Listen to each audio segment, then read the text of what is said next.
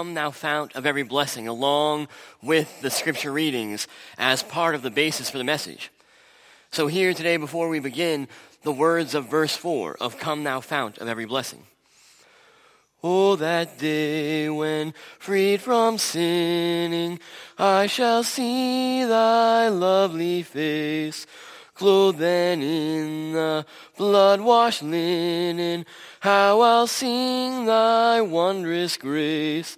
Come, my Lord, no longer tarry, take my ransomed soul away.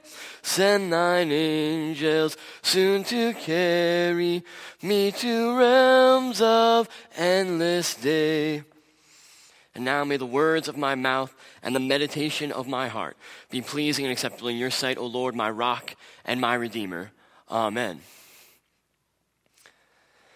Have you ever been caught up in the juicy news of gossip, enthralled by a scandal that just has caught your attention? Maybe you know you shouldn't look at it, you shouldn't watch it, but it's like a car wreck as you're driving down the road. You can't help but look at what's going on.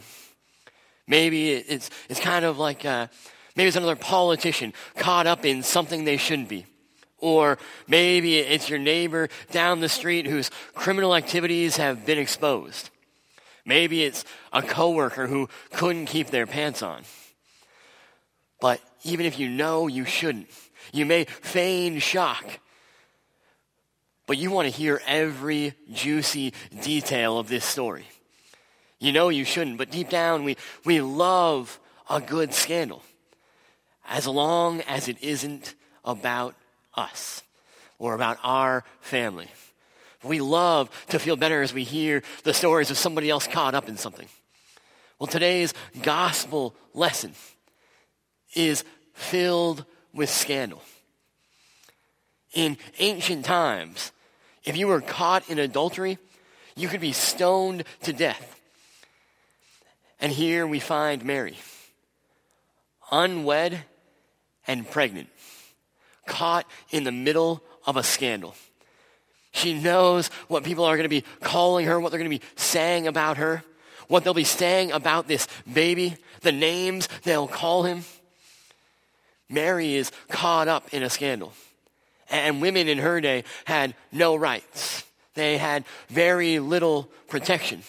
So if Joseph doesn't take her in, she's in trouble, exposed, vulnerable, and helpless. I can just imagine the water cooler talk, the Facebook comment section as she's walking by. Who does she think she's fooling? Virgin and I'm pregnant? We know how babies are made. You're not fooling us. I can't believe she'd make up this story. Can you hear the whispers as she's walking by, walking down the street, the gossip that's spreading? And can you believe that the child isn't Joseph? If it's not his, whose is it? And Joseph's just going to pretend this baby is his, pretend like it doesn't matter? They're going to claim it's God's? Can you hear the whispers? Even if people don't know the story right away, it's hard to hide a pregnancy for long. Suddenly people are going to notice Mary's wearing baggier clothes than she used to. And then the baby comes and, well, they only got married 4 months ago?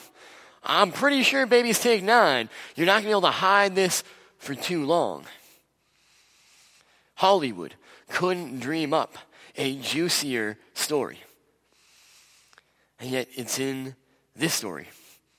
We continue to see the scandal. I can only imagine the heartbreak Joseph is going through. He's sat there and he suddenly finds out this woman he was meant to... Apparently missed a slide. The woman he was meant to marry has suddenly been pregnant. And he knows it's not his. He may have been born at night, but it wasn't last night. He knows better than that. He knows this child isn't his baby. All those plans, those dreams about a future, those dreams of the children, the home they'd have, shattered. I can only imagine what's going through Joseph's mind that night as the angel comes to him. But the angel comes, tells him, this baby is from God. Take Mary as your wife. And Joseph wakes up and he believes in the word of the angel. He takes Mary home. What faithfulness, what courage Joseph shows in the midst of this scandal. See, he wanted to divorce her. He wanted to do it quietly because he was a just man. But when God called on him to be faithful, he answered the call. See, as people who are familiar with scandal, we see it all the time in our news. We read it in the papers. We see it on our Facebook feeds. We know what the scandal of this story is. It's not Mary. It's not Joseph. It's the baby boy who was to be born. Emmanuel, God with us. You heard me right. The scandal is not in the unwed, virgin, pregnant mother. It's not in Joseph who takes this woman and child who are not his into his home. It's that God would enter into creation, would become one of us, that he would lower himself, the God of the universe who created the heavens and the earth, is now going to be born into a manger. See, at just the right time, God brought to completion his plan for salvation. We see this in the words of Galatians 4.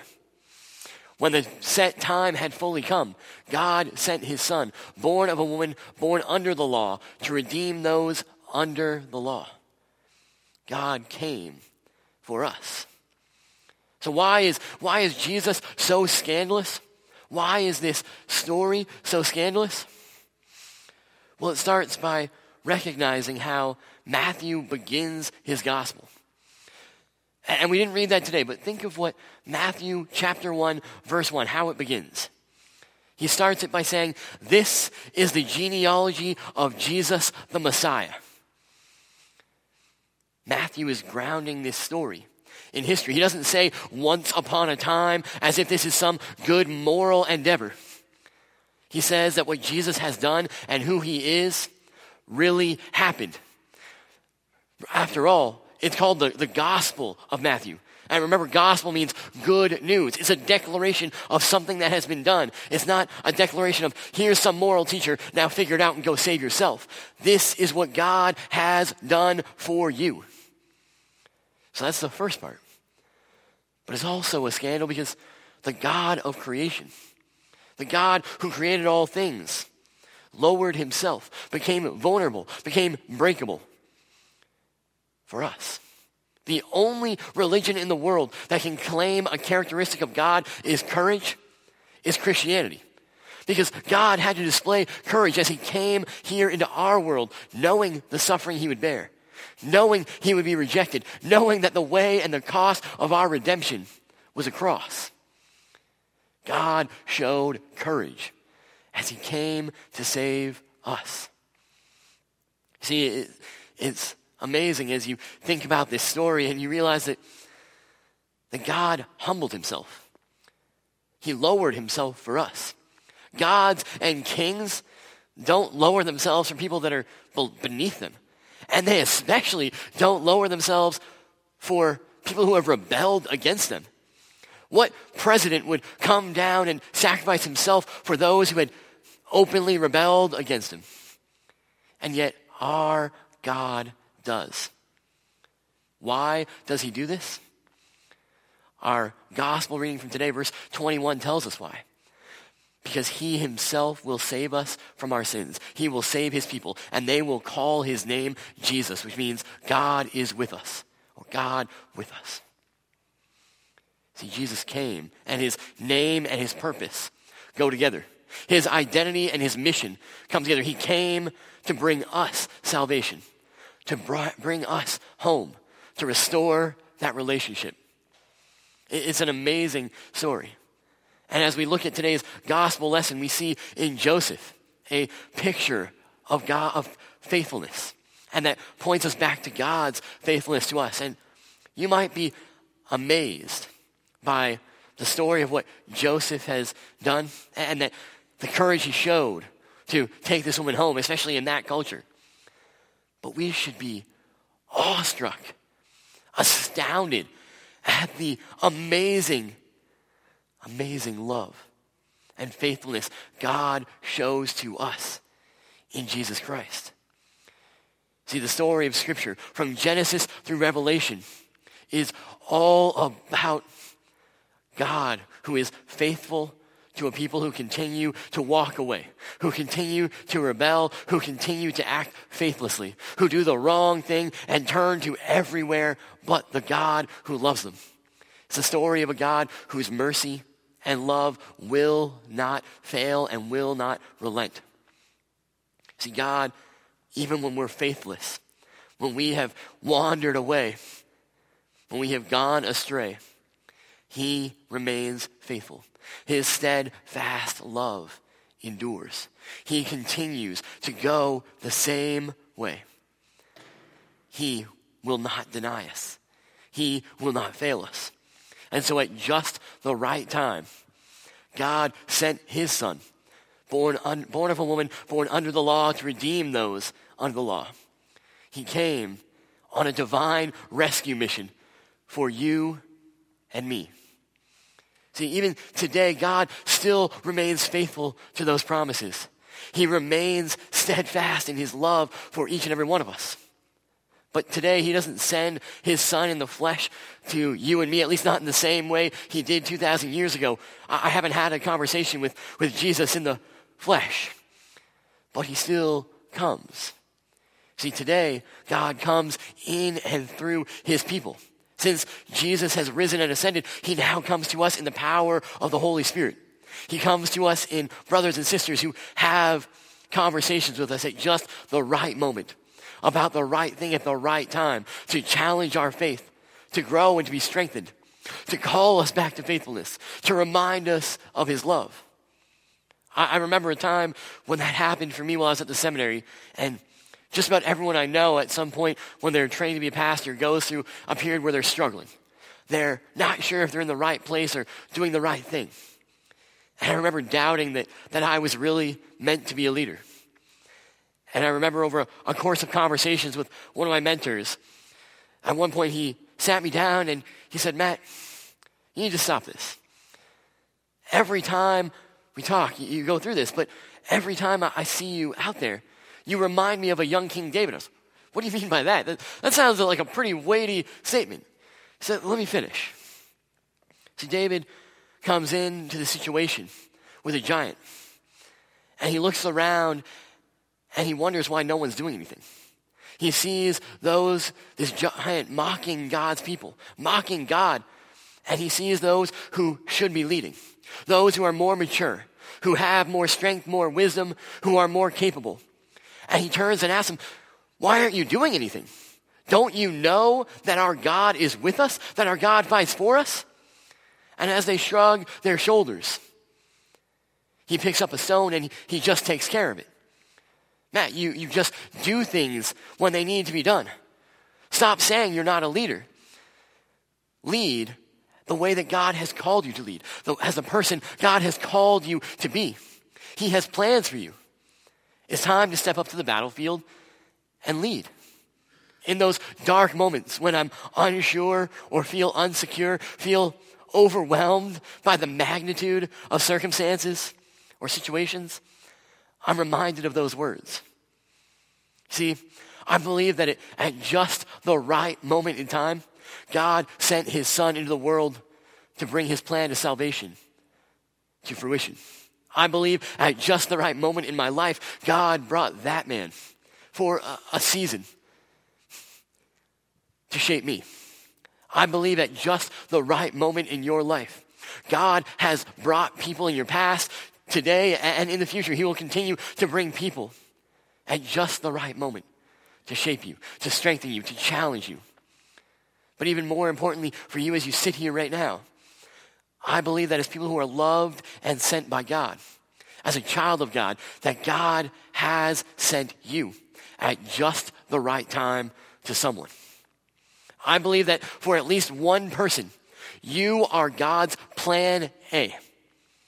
That you are the person he is looking to use to bring his plan of salvation into their lives through the Holy Spirit. And that may sound like something overwhelming, but realize that God empowers you with his Holy Spirit as you go. See, as you go from this place, as you go out in the world, God promises that he works through your weakness, through your brokenness, that his strength is displayed in your awkwardness and your tongue-tiedness when you don't know what to say and you seem to be saying all the wrong words. God promises that he works through broken things, through broken people, because that's the only kind of people there are. See, at just the right moment, God is sending you to someone. In a world that loves scandal and scandalous stories, what could be more scandalous than broken, weak, messy Christians? And that's what we all are, who find their strength, their peace, their hope, their joy, their life, and their love in a God who was condemned and crucified as a common criminal, but who rose again from the grave, ascended into heaven, and is now sitting in the seat of power, who will come again in glory. See, this God, who has the authority, has sent you as his ambassadors into the world to share his message, his story. It's not about your story. It's not about what you can do or what these people can do, but it's about telling the good news of what God has done. That gospel story, that a little baby boy entered into the world to a scandalous situation and died a scandalous death so that we might be reconciled to God on account of what he has done. I'd invite you to speak with me the last stanza of Come Thou Fount as our prayer. Together. Oh, that day when freed from sinning, I shall see thy lovely face, clothed then in the blood-washed linen. How I'll sing thy wondrous grace. Come, my Lord, no longer tarry. Take my ransomed soul away. Send thine angels soon to carry me to realms of endless day. Amen.